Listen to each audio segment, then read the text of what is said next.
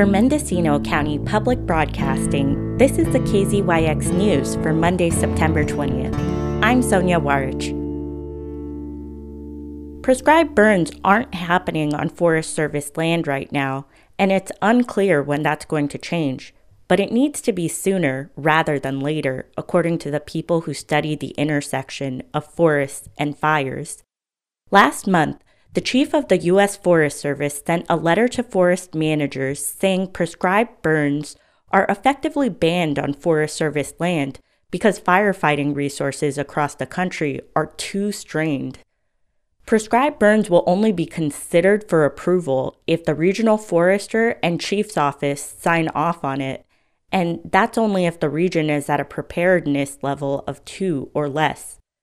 An organization called the National Multi-Agency Coordination Group assigns those preparedness levels to regions and the country as a whole based on things like the number of large fires happening at the moment and the availability of firefighting resources.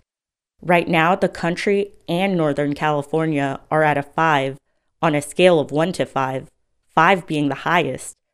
Firefighting resources are basically at capacity. But that decision didn't go over too well with fire and forest scientists. 40 of them signed a letter asking Chief Randy Moore to bring decision-making on prescribed burns back to the forest and district levels. They say that makes more sense since conditions in some regions are ideal for prescribed burns right now, and the window of time available for setting those fires is small. Moore hasn't responded to that letter yet. Just because prescribed fires aren't actively happening doesn't mean that the Forest Service employees are not trying to get that on the landscape. Angela Chong-Pinichai is Mendocino National Forest fires planner and fuel specialist. She may be a little difficult to hear at times because she was calling in from the front lines of the Dixie Fire. She says she can't address the letter or speak for the chief, but says neither she nor the agency are strangers to the benefits of prescribed fires. It increases resiliency to pathogens and pests, increases biodiversity of both plants and wildlife. It creates more desirable wildlife habitat in those mosaic patches, and it maximizes carbon sequestration in the trees. Chong-Pinichai says prescribed burns are still a priority for the Forest Service, and it hasn't stopped working toward expanding the use of prescribed fires on its land. When we do prescribed fire, we're able to control when and how and where we put the fire on the ground. And that allows us to have a set of conditions that are much more conducive to getting the results that we want to see on the landscape. So the most obvious one, right, for prescribed fire is reducing hazardous fuels buildup. And those hazardous fuels are one of the components that have been leading to these catastrophic wildfires. Last year, the Forest Service and state agreed to reduce wildfire risk on 500,000 acres of land each per year. Even though it's not binding, some of that risk reduction includes ramping up prescribed burns. Prescribed fire is great, and it's something we try to promote. It's much more challenging than I think folks understand. Even firefighters may not understand how hard it is to get a prescribed burn planned and implemented. The Mendocino National Forest has been working on getting prescribed fires started on 650,000 acres of the forest since August 2019. Right now, the Prescribed Fire Project, which is forest-wide, is going through the environmental review process. The project will also need clearance from agencies like the California Air Resources Board and State Water Resources Control Board.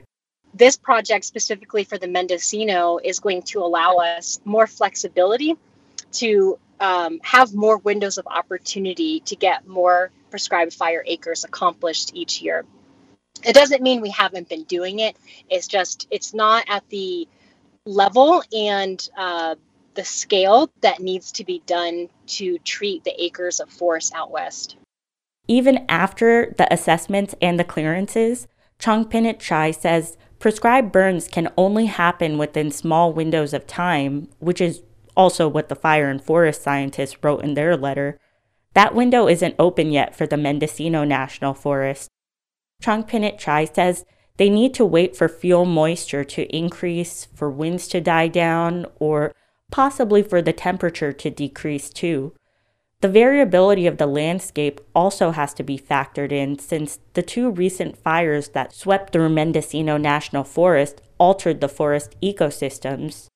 So with this project, we will have different goals depending on where we're implementing it on the forest. And so it could be from something like cleaning up the fuels that are left from these catastrophic wildfires, or it could be going in for the first time and introducing fire to a green area that has not had fire but needs fire. In the meantime, the Forest Service has been implementing other fuels reduction projects that will complement the prescribed burns. It's situationally dependent. Some areas will benefit from something like mastication or any other removal of fuel buildup, and other places, you're using prescribed fire hand in hand with those types of fuels treatments. For the KZYX News, I'm Sonia Warich, a Report for America Corps member. For all our local stories, with photos and more, visit kzyx.org. You can also subscribe to the KZYX News podcast wherever you get your podcasts.